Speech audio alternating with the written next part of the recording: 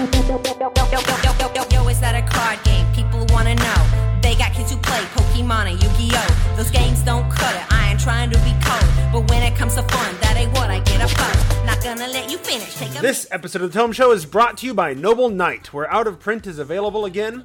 And listeners like you, thanks for using the Tome's Amazon and DM's Guild affiliate links, and for being patrons at patreon.com/The Tome Show. your misconceptions, stay right there, let me answer your questions, or clear up all your misconceptions. You don't dress up to play D&D, you don't dress... Welcome to The Tome, a D&D news, reviews, and interviews show, and I'm your Tome host, Jeff Greiner.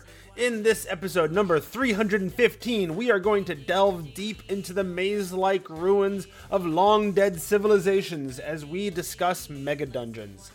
I am solo this episode. That's okay, though, because I have lined up a full lineup of fantabulous guests. First up is our favorite actual play DM from the World Tree Burns podcast, which I hear they also stream live, maybe? A writer for Kobold Press. Welcome back, Dan Dillon. Hey, thanks for having me. It's great to be here. We're always glad to have Dan Dillon on the show. Yes. And the man who edits all of those live-streamed World Tree Burns episodes into audio for us to release over here at the Tome Show, we have the famous Neil Powell. Yes, I'm back. You're back. Very good.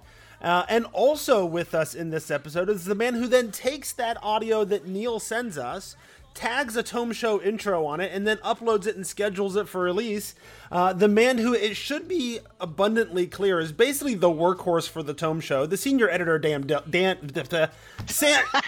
Dillon, Sam Dillon. We have Dan Dillon and Damn Dillon. Yeah, Damn Dillon. Too many Dillons.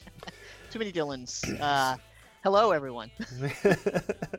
And lastly, our returning champion, who doesn't have anything to do that I know of with the World Tree Burns, but is almost certainly the greatest amongst us tonight.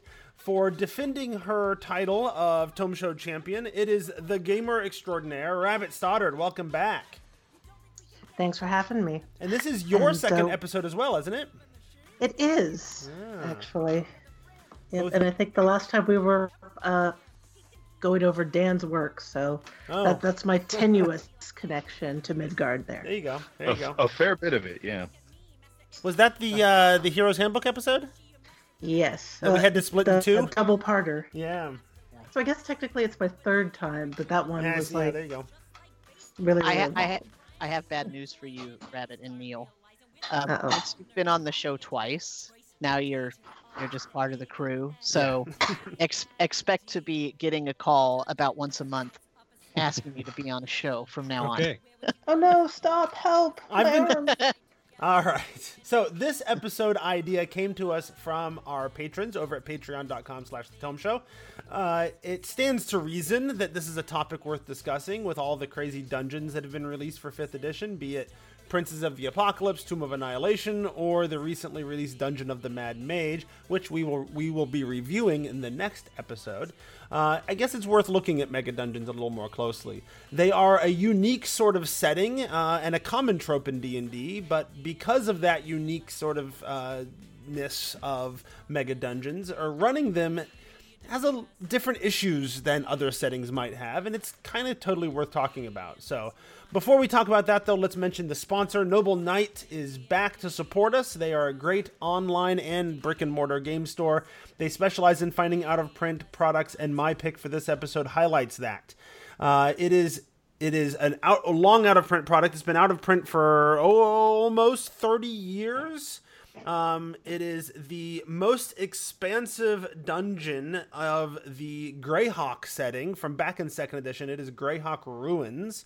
It is not a cheap buy because it's so hard to find and so out of print. With their cheapest version coming in at about $85, but it is a piece of sort of 2nd edition history for D&D and mega dungeons that I think it's worth taking a look at if you've got the money to spend on it. Has anybody ever played around with the Greyhawk Ruins product? I haven't. That's intriguing. Yeah. There you go. Now we're all going to go buy it. We're going to have a bidding war. We're going to have a bidding war on it. Yeah, I'm sure Noble Knight will be very upset when that happens. Yeah. Noble Knight Games has been serving the needs of thousands of gamers worldwide since 1997. With a huge selection of over 30,000 unique products, including discounts on most in-print games of up to 50% off or more. Noble Knight Games is the place for out-of-print RPGs, board games, war games, collectible card games, miniatures, and all things game-related. They ship worldwide and will purchase or trade your titles you no longer need, new, or used. Your satisfaction is guaranteed. Just visit www.nobleknight.com or visit our website for direct access to thousands of new, out-of-print, and in some cases, one-of-a-kind items. So, it is time to talk about Mega Dungeons, and before we do that, I wanted to start off by asking everybody what their favorite Mega Dungeon is, and that'll give us a chance to one more chance to hear everybody's voice and associate that. So I'm going to start in the order that Skype has everybody's face listed. So Neil, what is your favorite Mega Dungeon? Ooh, I will give a quick answer and then a little bit longer one. My favorite is always going to be Undermountain, but my current home campaign is actually inside of the Emerald Spire, a super dungeon for Pathfinder. So it's 16 levels, and each level is written by a different author. You know, and people like Ed Greenwood, Rich Baker, Keith Baker, you know, and Wolfgang Bauer, people like that, you know. And so that's the one I've been in for a couple of years now with my players, and that's the one that's, I would say, near and dear to my heart. Which is similar to the way they sort of designed and wrote Dungeon of the Mad Mage, which is the latest incarnation of Undermountain, as I recall, right? They had a different author sort of do each level of it. Yes. Yeah. Yes, they did. Like Dan Dillon. Dillon. What? So, Sam, what is your favorite Mega Dungeon? Well, that's a rough question to answer, but I'm going to pull a Neil, and I'm going to give you two answers. The first answer is the Mega Dungeon I'm actually running right now, which is a place called Barrow Maze, which is I'm actually running the OSR version of it. There is a 5e version of it. It's a nice Mega Dungeon by a gentleman named Dr. Greg Gillespie, who is a professor up in Canada. And he has made it his business to create interesting mega dungeons, and that's the first one that he published that I learned about. So it's really, really good. So that's my current favorite. My all-time favorite, though, is the original Temple of Elemental Evil from first edition, the good old T1 to T4 module that begins in the town of Hamlet, and then you go to the ruined moat house, and then you actually go into the true temple. Lareth the Beautiful. So that's just way back in the day. That's what I played through, not even as a GM at that point. I was a player and died many times, and it holds a special place in my heart. Very good. Dan Dillon, what is your favorite Mega Dungeon? Well, so it's a little bit of an interesting thing for me because I didn't really get heavily into Mega Dungeons early on in my D&Ding. I joined a Temple of Elemental Evil campaign right at the end, basically, and I actually got to play Lareth the Beautiful, which was very interesting because the party had captured him and had basically given him the options of helping them or not making it out of their lives. So he chose to be very helpful. So Temple of Elemental Evil has kind of a special place in my heart for that. I basically just waltzed in for the climax of that campaign, and that was that. So Undermountain is really the one that I've had the most experience with. So that's sort of my default favorite. But there are aspects of Rappan Athik that I really enjoyed. There was cool stuff going on in there. Is that the one that Monty Cook put out back in the day? Nope. Rappan Athik, I believe, was by Frog God. Okay. Yeah. What's the one there? Monty Cook put one out back in the 3rd edition days after he split from Wizards. And I can't remember. I'm sure this would be an internet debate on the pronunciation, but it would be Ptolus or Ptolus. Yeah, that's it. There you go. Right. See, I knew somebody would have it for me. That was a huge. Ptolus was a city. Yeah, that's a huge. That's the Yeah. city by the spire. Yeah. I'm sure there was a dungeon in it, but it was. Yeah, the city is right above the dungeon. Right. But that's what I was thinking of. Yeah. Okay, very good. So, Rabbit, what is your favorite Mega Dungeon? All right, so this will be sort of a deep cut, and it has an asterisk. Caverns of Cascatan. Okay. When nice. When I was 8 years old, my dad ran us in a mega dungeon that was, for the first couple layers, was Caverns of Cascatan. And then as you got deeper, it went into completely homebrewed content that he drew out in really, really complicated, detailed maps that I still have. Wow. So nice. I have a very, very deep affection for it, and I tend to run mega dungeons of my own design, other than that. Okay, cool. So. Very good. And I'm going to... Oh, yeah, Sam. Can I actually shout out to 2 other mega dungeons that I think deserve some recognition from back in the day? There's a nice little setup called the Dark Tower, and then there's the Caverns of Thracia. Both of those are by Janelle Jaques. So those are really, really good products. Right on. I haven't heard of those. That's cool. Nice. So I'm gonna name my favorite mega dungeon as well. And it is one that nobody said, but is related to one that came up a few times. I actually prefer Return to the Temple of Elemental Evil by Bruce Cordell, I think, wrote it. It was a pretty fantastic adventure. I first ran through it as a player. Well, mostly ran through it until we all died and gave up. But that gave me enough of a sense of sort of how it works and how awesome it is that I then attempted to run it at least twice and successfully got beginning to end on it once. And it is the return to it is the Temple of Elemental Evil, but then like fast forward, full of all the little nostalgic, homages to the original, but way bigger and more complex and has even more going on. So I have always really Monty enjoyed Cook, that. Actually. Was it Monty Cook? Yeah. I knew it. Dang it. Bruce Cordell did Return to the Tomb of Horrors. That's what I was thinking. Yeah, I knew it was one of them. Bruce Cordell also did the Gates of Firestorm Peak, which is also a really great adventure. Very good. Thank you for correcting me. That's all good.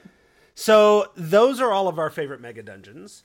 I think it's probably worth asking the question, what is a mega dungeon? Like, how is a mega dungeon different than a dungeon or a death trap dungeon or whatever other sorts of dungeon phenotypes that we've invented as gamers? How do we define mega dungeon? I think of a mega dungeon as the dungeon is the main part of the campaign. Maybe you're doing other stuff, but it's really the centerpiece. And you could also use it for, hey, there's just this really big dungeon where we do a lot of our adventuring, but the majority of my campaigns tend to be centered on a dungeon. So okay, so if a good big chunk of your campaign or your storyline is taking place within a singular large dungeon, that's a mega dungeon. Is that what you're saying? Yeah, that's probably where I'd start. Okay. Anybody want to add to that? Yeah, Dan? Sure. I'd agree with that as the baseline. Definitely, you're going to look at size, scope, how much of a game you're going to be in it. And to me, a mega dungeon is often, it's less one big sprawling thing, and it's going to be broken more into sections. But that that might vary a little bit depending on how a particular mega dungeon is designed. But whenever I think of it, you think of it as having the standard default is probably different levels that you'll kind of delve down into deeper and deeper as you go. But it could even be designed laterally, like different wings that you will visit at different times.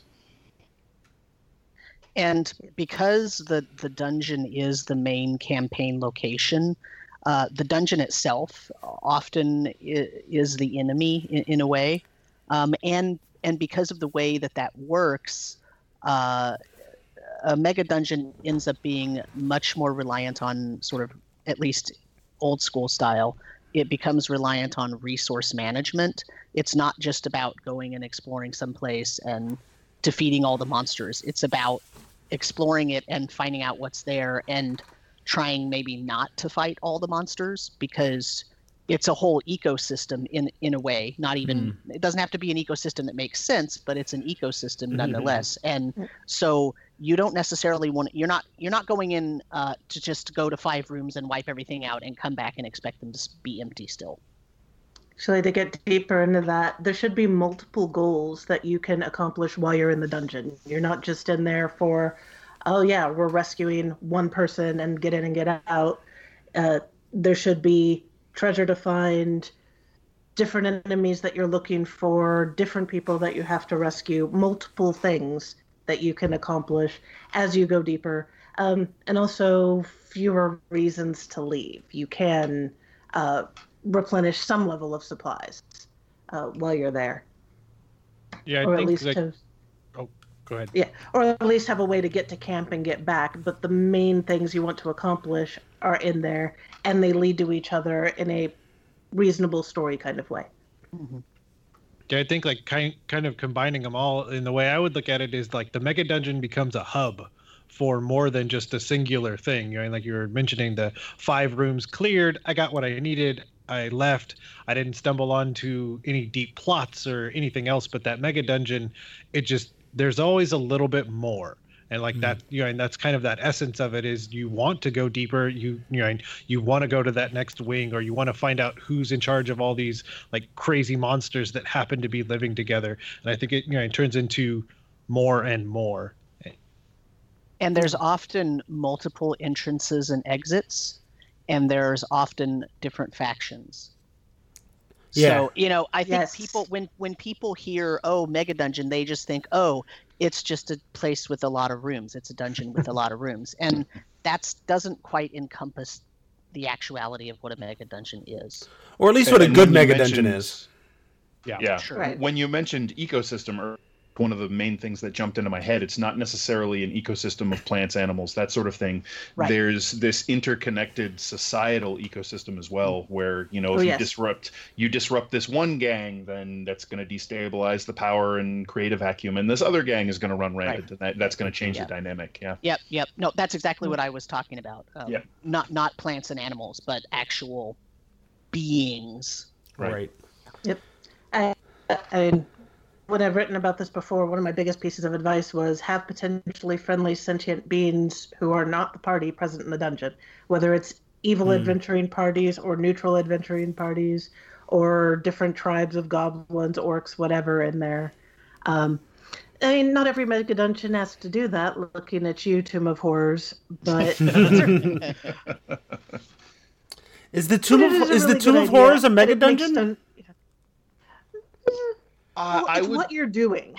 I would say Return to the Tomb of Horrors was definitely a Mega Dungeon. Yeah, that was a giant box set, and they added so much more to that.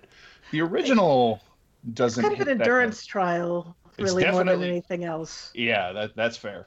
Yeah. No, it's kind of like a video game, challenge. Well, and it has some elements of Mega Dungeon style play, but I would say it's not a Mega Dungeon. Yeah, the original. I think that's why I wanted to sort of get into this, is because I think there are things that are big dungeons that I don't know that I would call Mega Dungeons. Like the Tomb of Horrors is not the central theme of an entire campaign.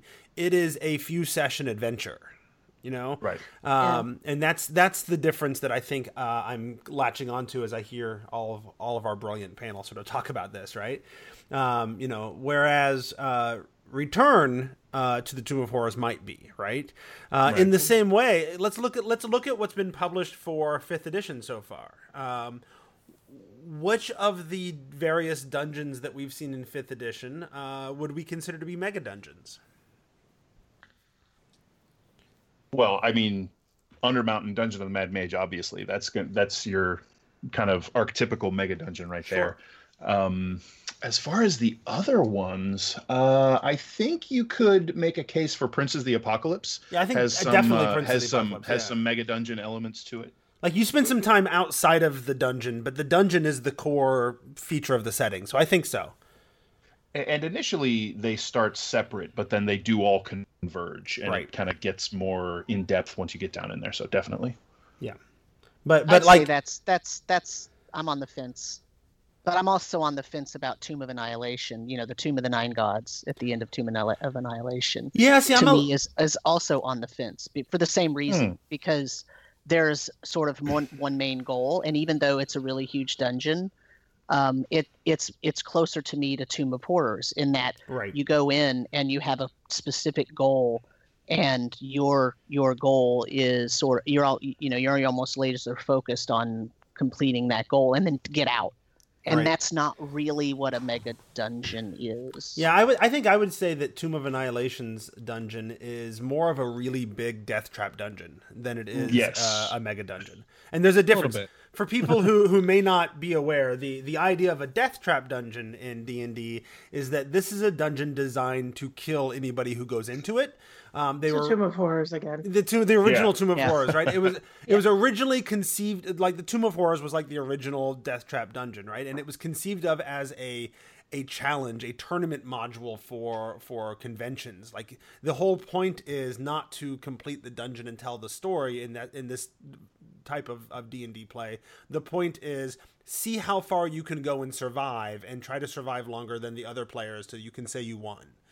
It actually comes across when you read it to me, because that was exactly how I thought of running it. Yep, absolutely. Okay, so I think we've got a good sense of what a mega dungeon is and how it's different than other types of dungeons that we have identified in the gaming community, because gamers must categorize things, right? So what makes a mega dungeon as a primary setting for a campaign or for a story? What makes a mega dungeon different than other settings that you might have a campaign in? So let me clarify your question. Yeah. Do you mean what makes it different in terms of about how I run it as a DM, or do you mean just in terms of what about it makes it different? I think what are the unique sort of features, advantages, disadvantages, etc., that a mega dungeon presents that other campaign settings don't? Does that clarify? Yeah. Okay. Yeah. So go ahead, Rabbit. The first things I was going to say were, limited scope of movement. You've got a map in front of you. There's only so many directions people can go. They're not doing things like, I go to the tavern and look for rumors or things like that. Mm-hmm. They are figuring out what section of the dungeon they're going to explore next, or they're returning to segments of the dungeon that they've set up previously as camps. And so I don't know, people might think of that as being a disadvantage and that it's limited, but I don't think it is. Like, there's a lot of exploration that can be done in a mega dungeon without the overwhelmingness of you just have the entire world to wander, It depends on what you're in the mood for. It can be very relaxing if you're, not really into a whole bunch of politics and trying to figure out what to do with the hooks that you're being given. There is always a hook, which is, explore the next area. Right. Yeah, the draw of the mega dungeon as a campaign in a setting, to me at least, is that sense of focus. Mm-hmm. Mm-hmm. Yeah, although I would argue, you said if players don't want to have to deal with, or the DM doesn't want to have to deal with the politics, but I would argue that you can have a lot of politics because of the different factions in a mega dungeon. I probably had more politics in my mega dungeon campaigns than anything else. I run all of them. I run all of my mega dungeons that way, but they're a little bit more focused. Yes, absolutely. Kind of like they said, it is way more in your face, and it is more clearly an obstacle rather than, okay, now a player with social anxiety has to come up with a reason to even approach the Duchess when they're a, street urchin assassin sort of person, and why would they even get past the front door? Right. Well, you're in a dungeon, and the politics are probably, this orc chieftain who is like, well, since you're here, or, yeah, it's pretty obvious which factions are at war with each other in a mega dungeon, whereas up in the surface, you may not know who the bad guy is and who they're trying to kill. Right, exactly.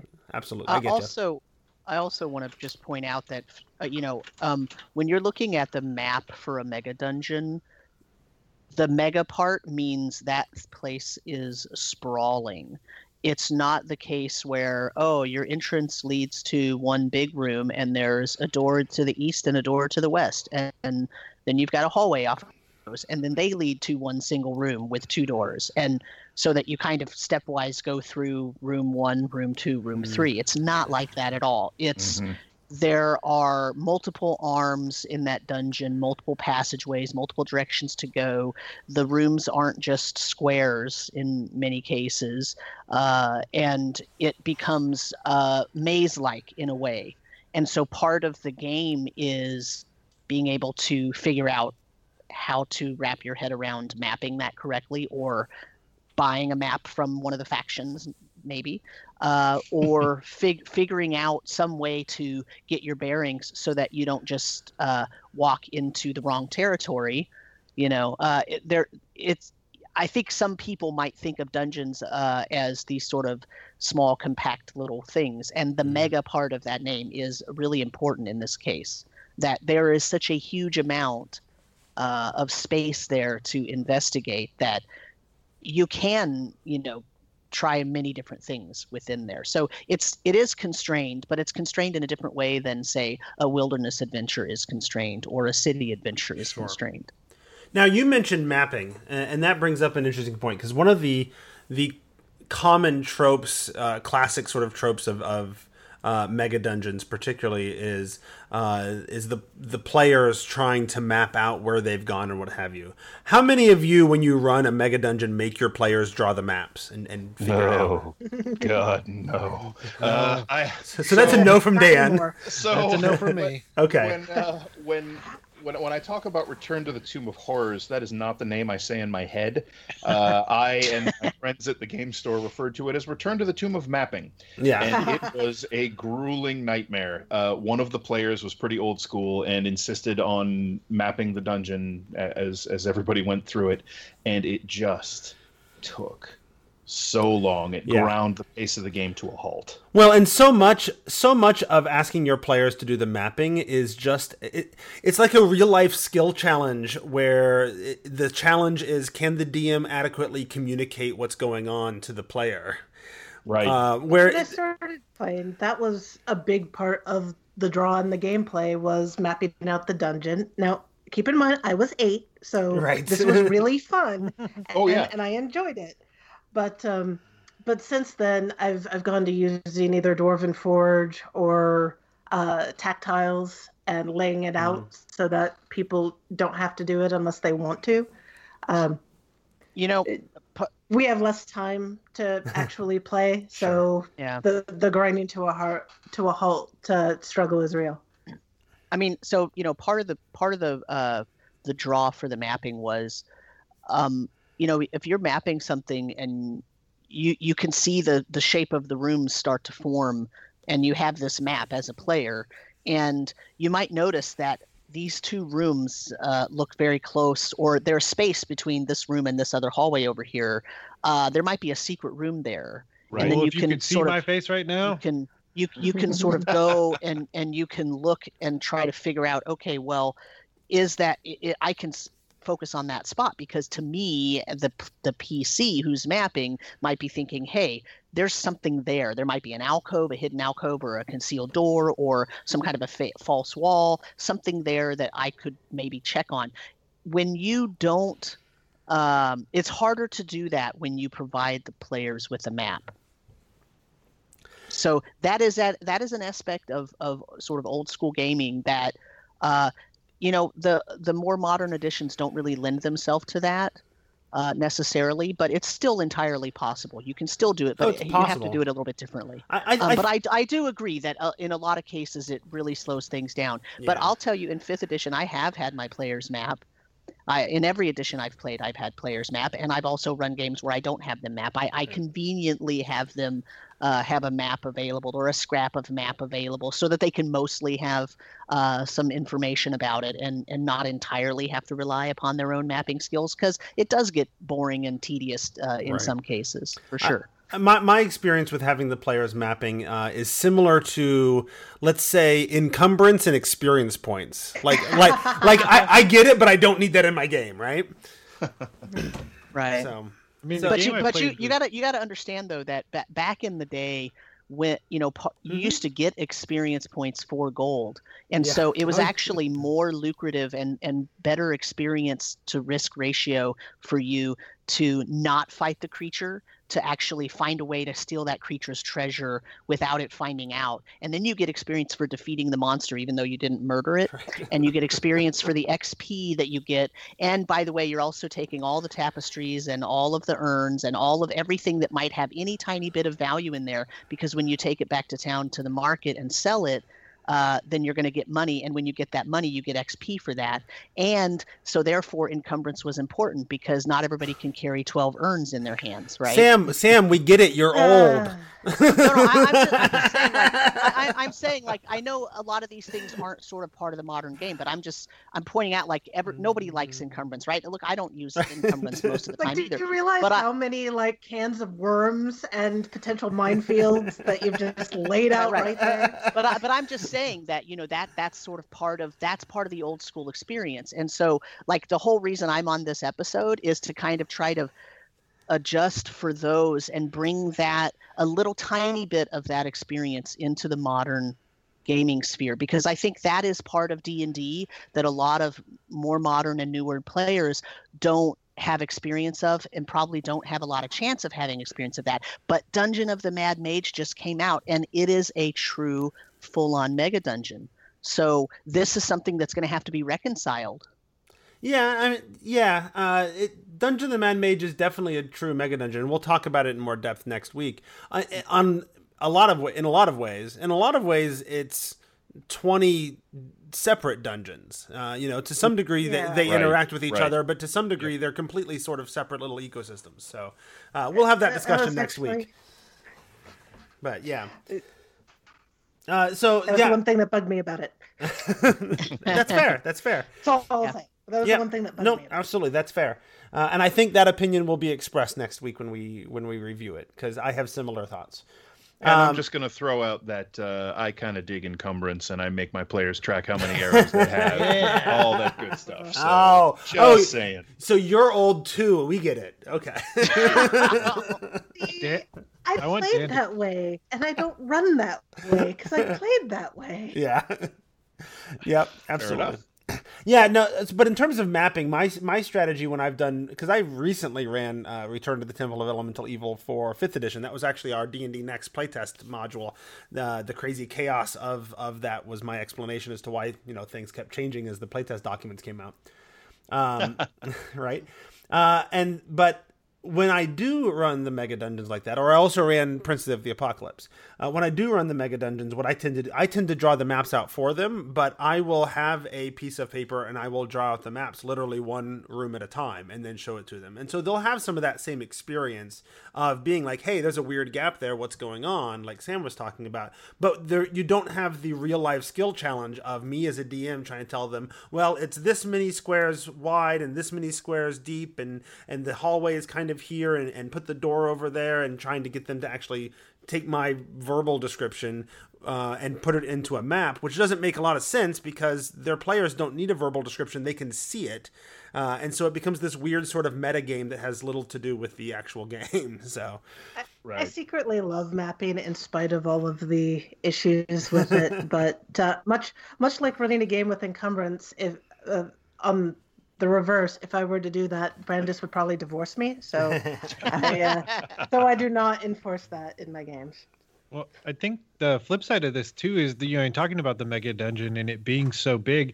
In the Undermountain game that I am running for Dan and some other people, there's not an ounce of mapping that we've done, because the concept of Undermountain being so big and there just being empty spaces there that they can go from, if you want to say encounter A to encounter B without necessarily mapping it, is something you could do in whatever mega dungeon you set up for your players. Mm-hmm. And then murder them. Yes, indeed. Now, I think there are some other common sort of tropes or stereotypes or critiques, I think, of mega dungeons that are worth discussing. And one of them, one of the big ones is the mapping and how do you not get lost in such a big, complex sort of twisting maze. But I think another part of it is that the mega dungeon, particularly more than normal dungeons, has the sort of monster closet stereotype sort of built in, right? The idea that you go from one place to another place and they don't necessarily make sense together, and the monsters are just sort of hanging out in that room waiting for you to show up and that kind of stuff. So I'm curious what people think about that sort of critique of the Mega Dungeon. Well, that's not the correct way to run a Mega Dungeon. Yeah, I mean, Sam was going to say that. The creatures don't sit in each room and just twiddle their thumbs waiting for the adventurers to show up and murder them. Yeah, they're actually in any dungeon, though, right? Like even if it's a 5-room dungeon, if you're walking in and slaughtering a bunch of creatures in the atrium, and there's a room 10 feet away.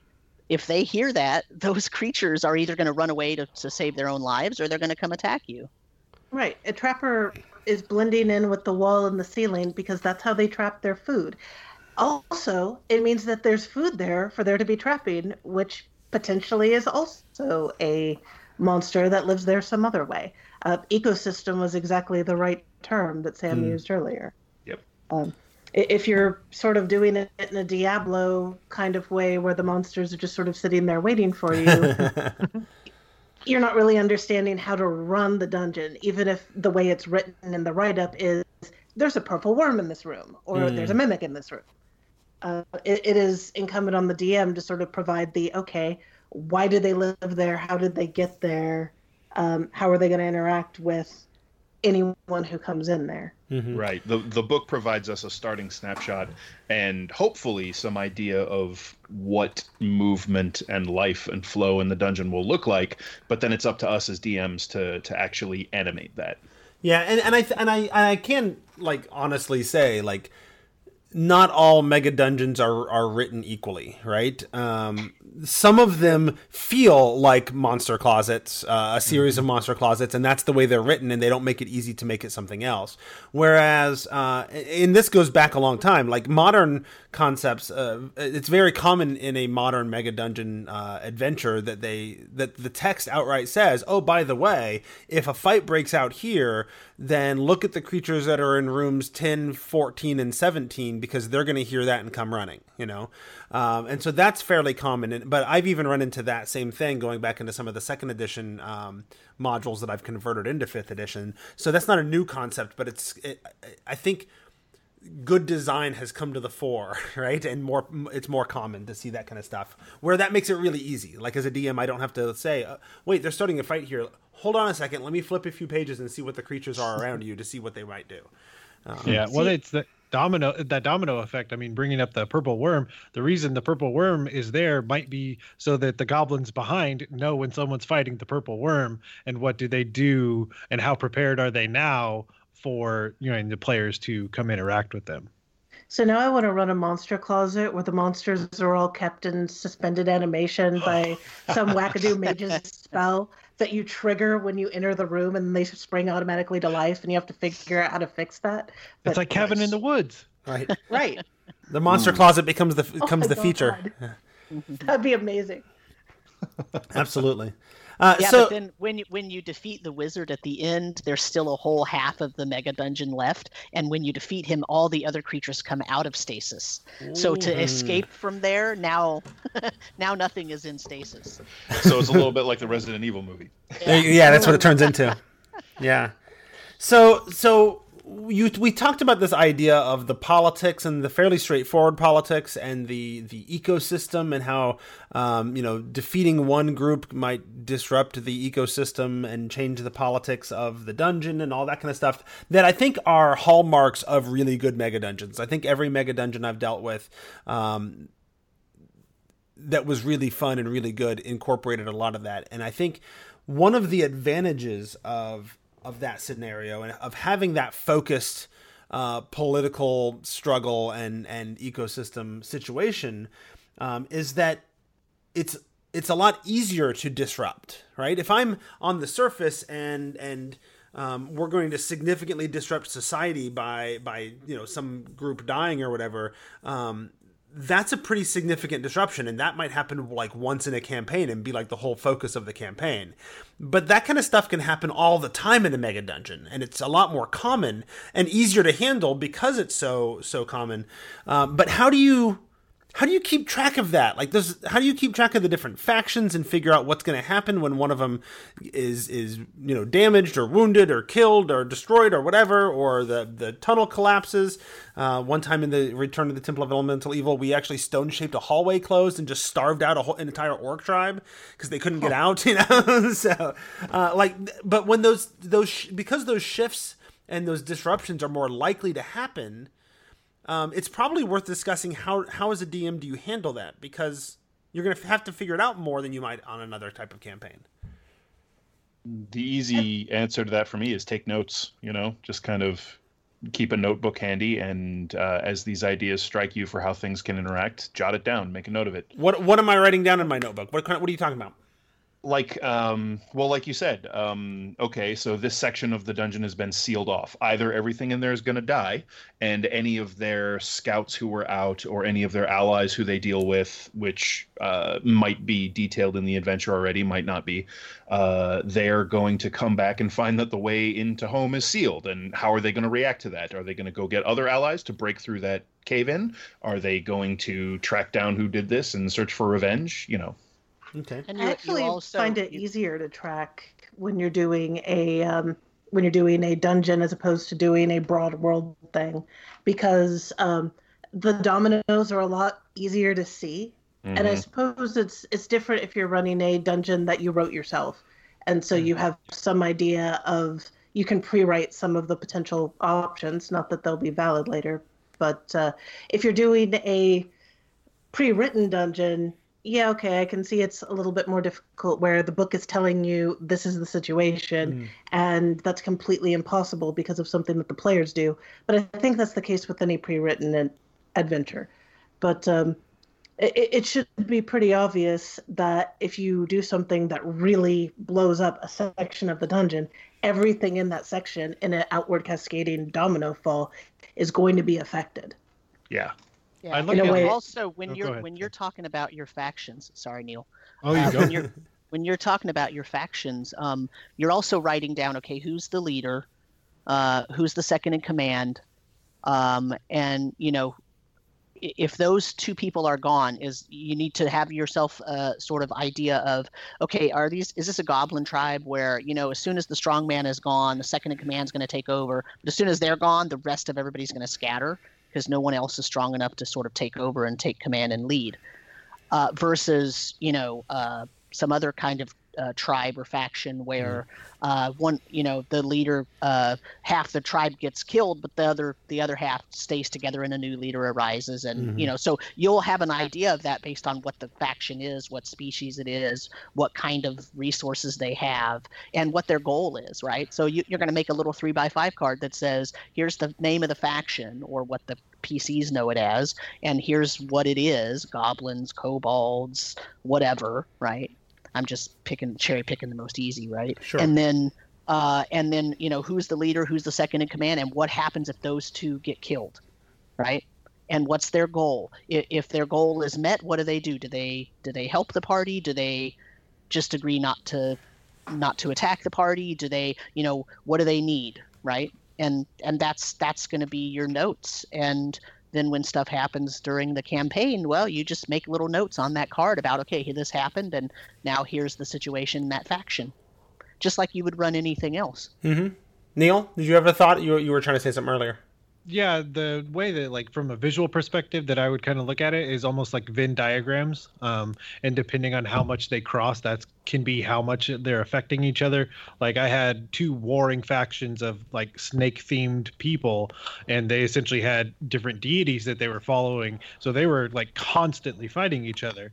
There's also a group of troglodytes that just kind of basically, like, if you do the right thing, they'll just let you pass. They don't really care. So their Venn diagram doesn't really cross with anyone. Whereas if you essentially take out one side of the snake people, the other one will immediately take over that area, like instantly. That was their whole goal in the first place. So I think looking at it from possibly a Venn diagram perspective can help as well. See, any kind of visual flow chart you can make is probably going to be really helpful. Yeah, all the things you guys are talking about remind me why I love Return to the Temple of Elemental Evil so much, right? Because they do that. If every single faction they describe, here's the leader, and here's the second in command, and here's how the second in command is trying to kill the leader. And take over, because they're all conniving and betraying and whatever, and that's sort of a known part of the whole deal. But then it's also, here's how this faction is at war with that faction, and so there's a lot to sort of consider there. But it's all sort of built in. And there's even a lot opportunities, as was discussed. I think Neil mentioned the idea that one faction, if you walk into the Earth Temple and you manage to get to a certain point and meet certain leaders or second in commands or whatever, and have the right conversation, they might just be like, hey, it's okay, we'll let you go, but you have to promise to go down that hallway and deal with the next people, because they're just aiming the party at their enemies, right? They don't really care what the party's after, but if they can aim them at the people they want to see destroyed, all the better. So it's worked really well for me in the past. But managing relationships can always be tricky like that when you're dealing with a lot of NPCs or even just factions. One of the things that I liked from as an example from the Vampire the Requiem books is they would often have a relationship web where they would have kind of half a page or whatever, and they would have the character portraits for various important NPCs, and then they would have a bunch of lines going between them all, and a line going to and from each one, and they would have a short phrase for how each character views or thinks of the other one. And so those were very helpful for realizing, okay, so if you mess with this guy, you're going to piss off these two people, but you're going to get on this guy's good side. Right. It's kind of like it's kind of like the sidebars in the Ravnica book, where each it has like a one-line phrase of how each faction thinks about the other factions, right? Yeah. So here's the good news, I think, for DMs who might be running a mega dungeon, is that this all sounds very complicated, and I don't think you have to know it right away, right? This is like any other time that like my players do something that's like, oh, this is going to have ramifications, but you know what? I just got to get through the next half hour, and then we're taking a 2-week break before our next game. Then I got time to brainstorm it and figure it out, right?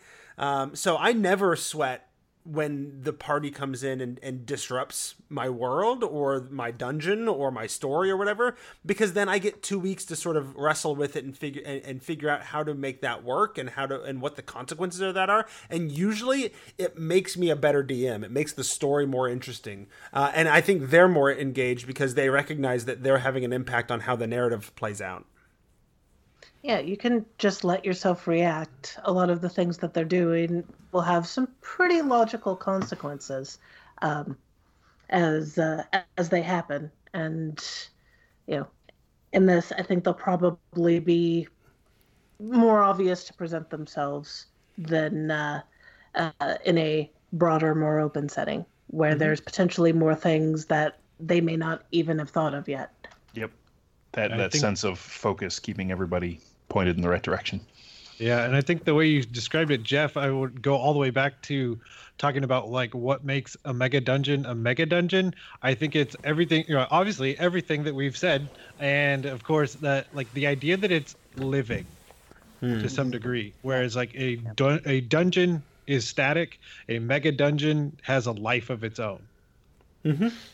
And you can provide information to the party without them even having to interact with the factions yet. Like if you're worried about how you're going to run the factions or whatnot, you can provide information, tapestries, murals, bas relief carvings on walls and floors, script in a hallway, symbols just etched into the wall next to a door or on a door itself, like all of those types of things. If you describe a symbol, it looks like a stylized S with a little plus sign next to it and a circle around the whole thing. They see that in one particular area, they start getting the idea, okay, this might be some sort of territorial mark. If we see something else with this on it, we can actually show recognition of that, and we might understand how to act better, or we might have a better idea. That mural might have a painting showing the history or the deification of the ancestor of the current tribal leader or whatever. And if they start taking those clues and understanding them, it'll help them deal with the faction, and it'll help the GM sort of solidify those things as well. Because what happens is then the players start talking about it, and if the GM herself or himself did not have a good idea of what was happening yet, just listening to the players will make up some stuff, and you'll be like, oh yeah, that's good, and make a note of that. Like that's that's what they suspect. Or you might make a note and say, I don't want to do that because that's the one they suspect, and I want to surprise them, right? Mm-hmm. That actually makes me think of something else, which is that humans are really good at pattern recognition. Mm-hmm. And when you're in a dungeon, which is pretty enclosed, it's a lot easier to lay out things in a recognizable, repeatable pattern. And so to create a kind of language of, oh, hey, I see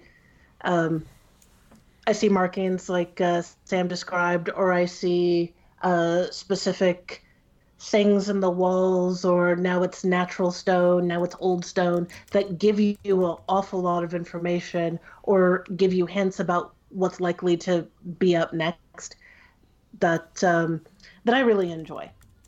You almost have an opportunity to create a language in how you describe the place, and that the players can learn and figure out and feel really smart when they do.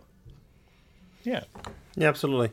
So I think I have one more sort of aspect of Mega Dungeons that that is worth discussing as well, and that's the fact that Mega Dungeons, to a certain degree, can come off a little bit artificial and contrived. You've got several layers and they're all a little bit different, and they coincidentally all of them get harder the deeper down you go. And how do you deal with the artificiality or the contrived nature that is sort of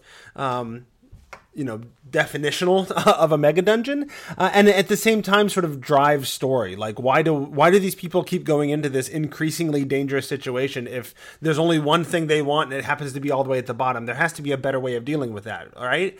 So how do you deal with that? How do you drive story through this sort of contrived artificial environment? Have more than one thing that they want and have a reason for why everything's there. Yeah. Okay. I think that's one way of doing it. I think there's multiple ways of handling it. Yeah. Yeah. That's mine. I mean, that's not the only way, but that's mine. Yeah, that's it's just into crafting your plot hooks for the mega dungeon. You don't want to just say, hey, there's a hole in the ground full of treasure, go. You want to give them goals, build those goals into the dungeon, use that unique ecosystem to your advantage, pick out interesting points of it, and then make those points something that they want to find for whatever reason. What sort of reasons would you suggest, Dan Dillon? It could be, it could be some particular artifact, some item of treasure that they have to have, either because they have to help buy off their family or friends' gambling debt to the local thieves guild, and the only thing they're going to take other than, Uncle Joe's right hand is this thing that's been lost or taken by those deep dwarves who live down in the hole. Maybe they have to find something down there that's a rare reagent for a cure for a plague that's sweeping through the town. Perhaps someone important has been taken by the Grimlock chuds who live under the city and have dragged people down for God knows what reason. So in other words, craft good MacGuffins. Is that what you're saying? Oh yeah. Okay. Yeah, that's a good, concise way to put it. It only has to start with one MacGuffin. Let's say that there's a small village and it's near the entrance to a storied kind of tomb complex, and no one. It's sort of sealed off and nobody goes there because they know it's so dangerous. But then something happens and some goblins start raiding, and some local constables or guards or something, they follow the goblins back after the last raid, and they see that they're going into this secret entrance to this tomb complex. Well, these things have lived there for a long time and they never bothered the village. Why? Now your job is find out why.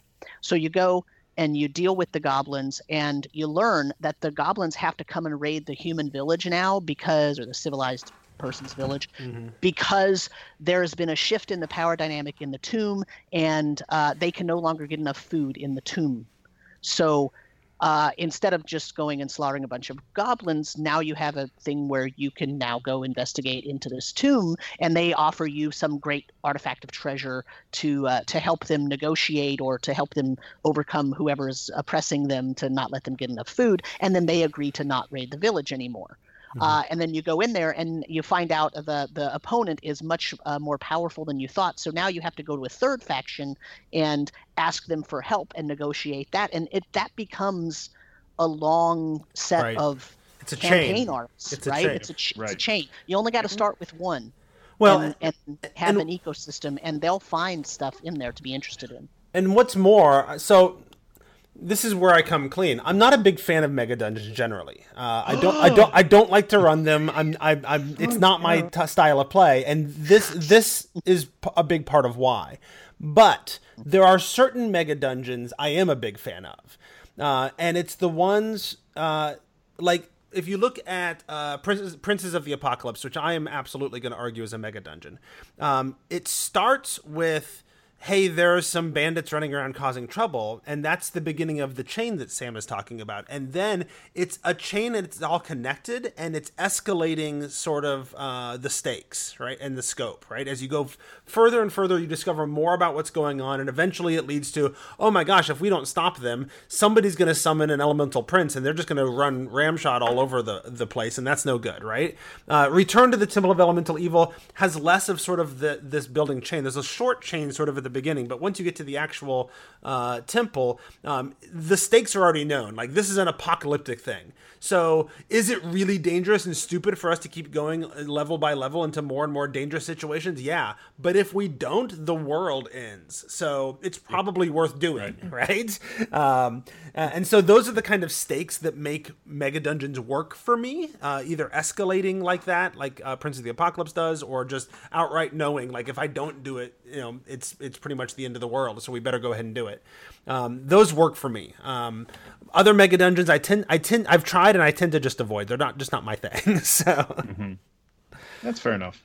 I mean, setting expectations is half the battle here. It is, absolutely. That's actually one of my main points is, if you really want to run a mega dungeon and it's going to be an active living ecosystem and it's going to have a lot of different interesting items, you sell that to your players a lot differently than, hey, I'm really busy, I can only prep a little bit, I'm just going to run, this generic mega dungeon X. Right. And I want everybody to show up and come and slaughter some orcs every Friday. That's a very different experience, even if it's technically inside a mega dungeon.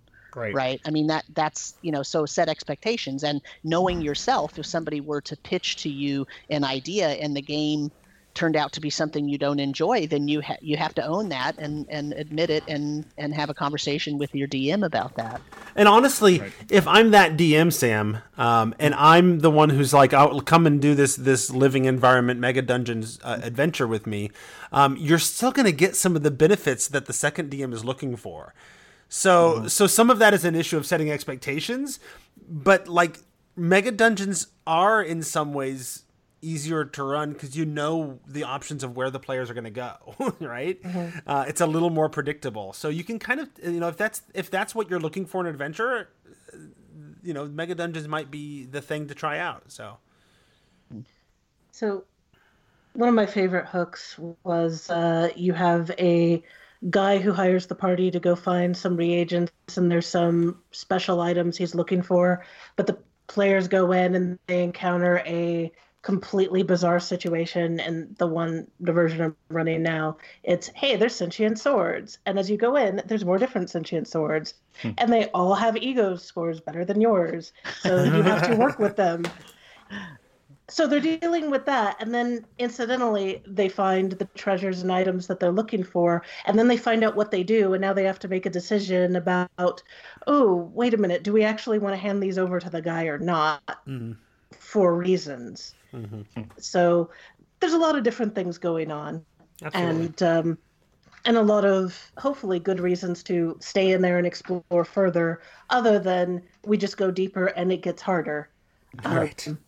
I mean, in every situation, as the players go up in level, the CRs get higher. Yep. So that's what you get in a class-based system. Right. I mean, there's no way around it, right?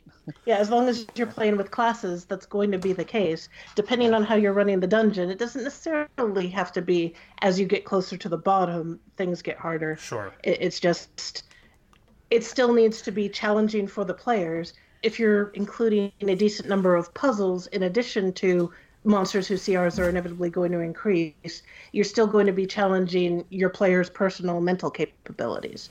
As well as getting to try out their new combat thing. I feel like tougher monsters is one of those things that is lampshaded if you're playing D&D anyway. Yeah, although I would argue 5th edition probably handles it better than anything else D&D has put out because of the flatter math. So, I would agree with that too. Okay. We've been talking for an hour now, so let's do last thoughts and wrap things up. How's that sound? Who's got a last thought on Mega Dungeons you want to share? I actually have a set of information that is not really last thought, if I could, just because this is tips for the GMs running Mega Dungeons. Sam has a bullet list and he hasn't gone through it all. So go ahead, Sam. You're right. You're absolutely right. You don't know me, Jeff. Here's the thing about running a Mega Dungeon. Along with understanding the ecosystem and the factions that you want to use and the map, you also have to know certain things about the rules. You need to make sure that if you put a lot of traps in your dungeon, or if there are a lot of traps in the published dungeon you're running, that you know how to adjudicate your players detecting and disarming or setting off those traps. You need to know whether you're going to let everybody make perception checks or whether you're going to do a group check, or what are you going to do when there's something they need to notice or some information they need to know, depending on whether you play in a more old school, I'm going to describe everything version, or whether you play in the sort of newer school, the player says, I want to look at that thing, I roll investigate, right? You need to know what you're going to do about that before you walk into that game. You need to know whether you're going to use encumbrance rules or not. You need to know whether you're going to let your party bring in low-level followers or hirelings, because it's going to be really dangerous. You need to know how you're going to restock that dungeon, if the dungeon is set up that they leave all the time and then come back, or whether they rest inside the dungeon. Where do they rest? You need to know where that's going to be, because those are the things that are going to start becoming important to the players, because that's the stuff they're going to want to do, and you don't want to have to pause the game every time they do it to see how you were planning on doing that. You want to have a good idea of that. Right. So in terms of running the dungeon, other than just the story elements and what is a Mega Dungeon and how do you structure it, you need to know or have jotted down in your notes how you're going to adjudicate those things, and let the players know that, so that they understand if detecting and disarming traps is really important, you need to let your players know that. And if finding a special safe place to rest is important, you need to let your players know that. If taking in the right number of followers or hirelings is important, you need to let your players know that. That's part of the setting the expectations portion. Okay? Also, dungeons are more than just what walls do you see and how high is the ceiling. They're all 5 senses. Is it wet? Is it dry? Is it old? Is it new? Is the stone rough? Is it smooth? Has it been worked in terms of hewn by a civilized race, or is it natural caverns? What does it smell like? What does it taste like? Is there a musty taste in the air? Like, all of those things can be used to make a location creepier or less creepy, older or newer. Like, all of those things are sort of typical ways that you provide information to the party. That's not stuff that we normally do when they're in the forest or in the city or talking, to the king and queen at the ball, right? Those are all different. So you have to, as a GM, sort of almost get a different kind of mindset in the beginning and understand that you're in a different ecosystem now. It's completely different. Now I've hit all my bullet points. Now you've hit all your bullet points? Okay. So, last thoughts from anybody else?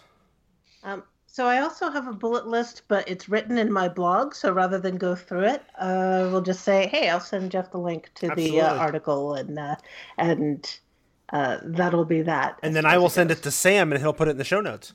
Fantastic. Cool. And it was actually a Article 1, and I never wrote Article 2, so maybe folks will suggest what I should write about for Article 2, and that would be nice for me. It is timely right now with with Dungeon of the Mad Mage being the new hotness.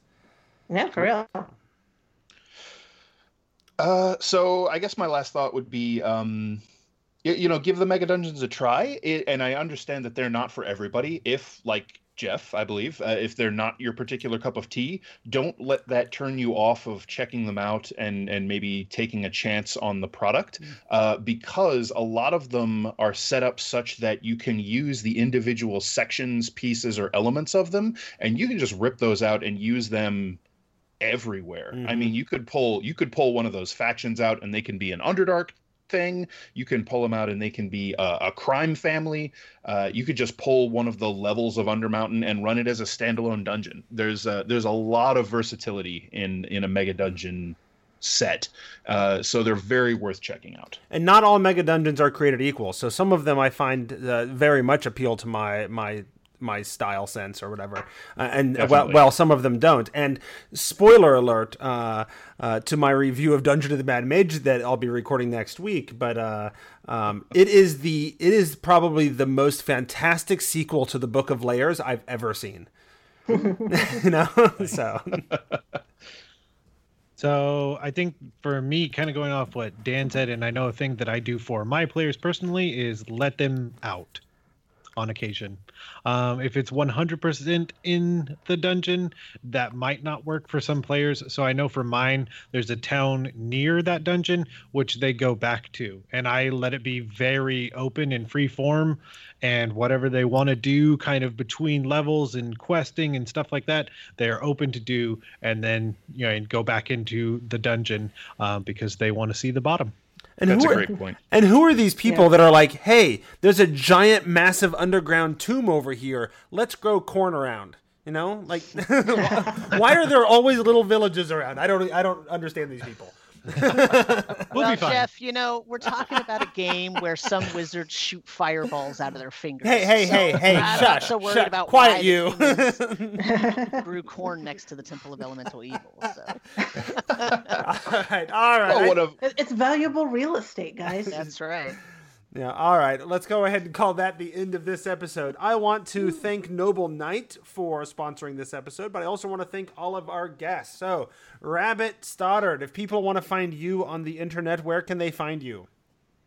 I'm Caudilock on Twitter. I won't try to spell it. It'll be in the notes. And I have an oft-neglected blog, deckofmanythings.blogspot.com. Very good. And Dan Dillon, if people want to find you, where would they go? Sure. I'm on Twitter at Dan_Dillon_1. I'm also on Facebook as a moderator on the Dungeons & Dragons 5th edition Facebook group. It's the giant one with like 130,000 members. So there's an awful lot of D&D talk happening there. You can also find me DMing a Midgard campaign setting live stream game every Tuesday evening at 8 Eastern called The World Tree Burns. And that is on the Encounter Roleplay Twitch network. Okay, and Sam Dillon, if people want to find you, where should they go? They should go to rpgmusings.com, where I blog a lot about D&D and Edge of the Empire Star Wars RPG. And they can find me on Twitter at DMSamuel, and of course on the Tome Show. And this is the year that our RPG Musings is going to just completely blow up, right? Yeah. I mean, it was. He says enthusiastically. It has been going for a long time. It was. I mean, I've had this blog for a very long time, and I had several years in the beginning when I was very prolific, and then it kind of fell off because I got really busy and it went by the wayside. But this is the year where my one resolution is to get that back going. So I know that feel. Yeah. Yeah. Very good. And Neil, if people want to find your brilliance, where would they go to find it? Ooh, there's a lot of places, but if you go to Twitter, I'm there at Joe Maniac, Jack of all trades, master of none, IAC.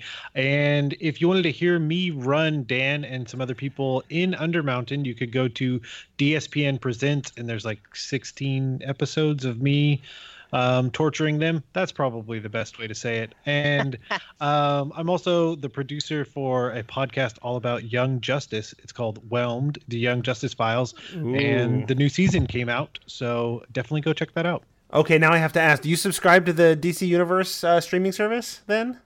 Yes, I do. And what are your thoughts? Because I'm a huge DC fan, and I haven't been able to justify the cost. So this is completely irrelevant to the show, but... Nope. I mean, honestly, if you wanted to wait and then make it feel like it's more worth it, that's totally there, because you have the entire season of Titans. You have Young Justice, which the entire first half of season 3 will be done in January. You have Swamp Thing coming out, the new Harley Quinn cartoon coming out. Doom Patrol is coming out as well, and they're all exclusive. Do they have the old stuff too? Like if I wanted to watch the old JLA, JLU stuff, is that on there? Yep. And a lot of the old movies, like the live action movies, are there as well. If you wanted to watch all of Lois and Clark, and who doesn't, you could. Okay, that's a little more tempting though, because I got cut off of JLU in the middle of watching it with my kids. So, all right, back to the actual show though. I also want to thank all of you for out there listening for supporting the show by shopping from our affiliate links, which you can find at thetomeshow.com. Those go to Amazon and DM's Guild, and a few coppers go our way, or for being a patron of the show directly at patreon.com/thetomeshow. If you want to get a hold of the show, you can email thetomeshow@gmail.com. And I will pass that on to whoever needs to see it. It's usually me, but if you want to tell Dan why he's a brilliant man with a handsome beard, then you can send that email to me as well, and I will forward it along to him. If you want to wish Tracy well on her moving escapades, you can tweet at her. She is at Sarah Dark Magic. I am at Squatch, SQUACH.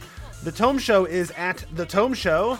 And this has been episode 315, where we dug a bit too deep in this episode of... The Tome. Clear up all your misconceptions. You don't dress up to play D&D. You don't dress up to play D&D. You don't dress up to play D&D unless you want to, like me. You don't dress up to play D&D. You don't dress up to play D&D. You don't dress up to play D&D unless you want to, like me. You don't think we fancy? Let me teach you about class. Priest, fighter, rogue, cast a kick your ass. You don't think we street? Look at this table full of ice. You don't think we hard? Just touch my dice. You don't think we can get it? F the birds and the bees. I'm a pallet in the streets, but a thief in the sheets. My character shoots cause they full to the brim. With maxed out sass out to F with my DM. He think he in charge, we don't worry about him. Simple when he out to get us, be like Jack the Scram. Master player, trader, master creator. Look at me, master NPC generator. Just cause she a master doesn't mean you have to hate her. Got it, boy, I don't need to be no master later. I don't care if over there your character is dying, cause it's just like baseball, there's no crying. You wanna join in? Now you start realizing we're the cool nerds. Call me Neil deGrasse Tyson. D to the R to the A, good and S, D and D. The dungeon master sets up a scenario, then he or she asks, where would you like to go? We talk as a group, then decide together. There's no winning, yo, we could play forever. Stay right there, let me answer your questions. I'll clear up all your misconceptions. Stay right there, let me answer your questions. I'll clear up all your misconceptions. You don't dress up to play D&D. You don't dress up to play D&D. You don't dress up to play D&D unless you want to, like me. You don't dress up to play D&D. You don't dress up to play D&D. You don't dress up to play D&D unless you want to, like me. You don't dress up to play D&D. You don't dress up to play D&D. You don't dress up to play D&D unless you want to, like me. You don't dress up to play D&D. You don't dress up to play D&D. You don't dress up to play D&D unless you want to, like me. I'm on the wall.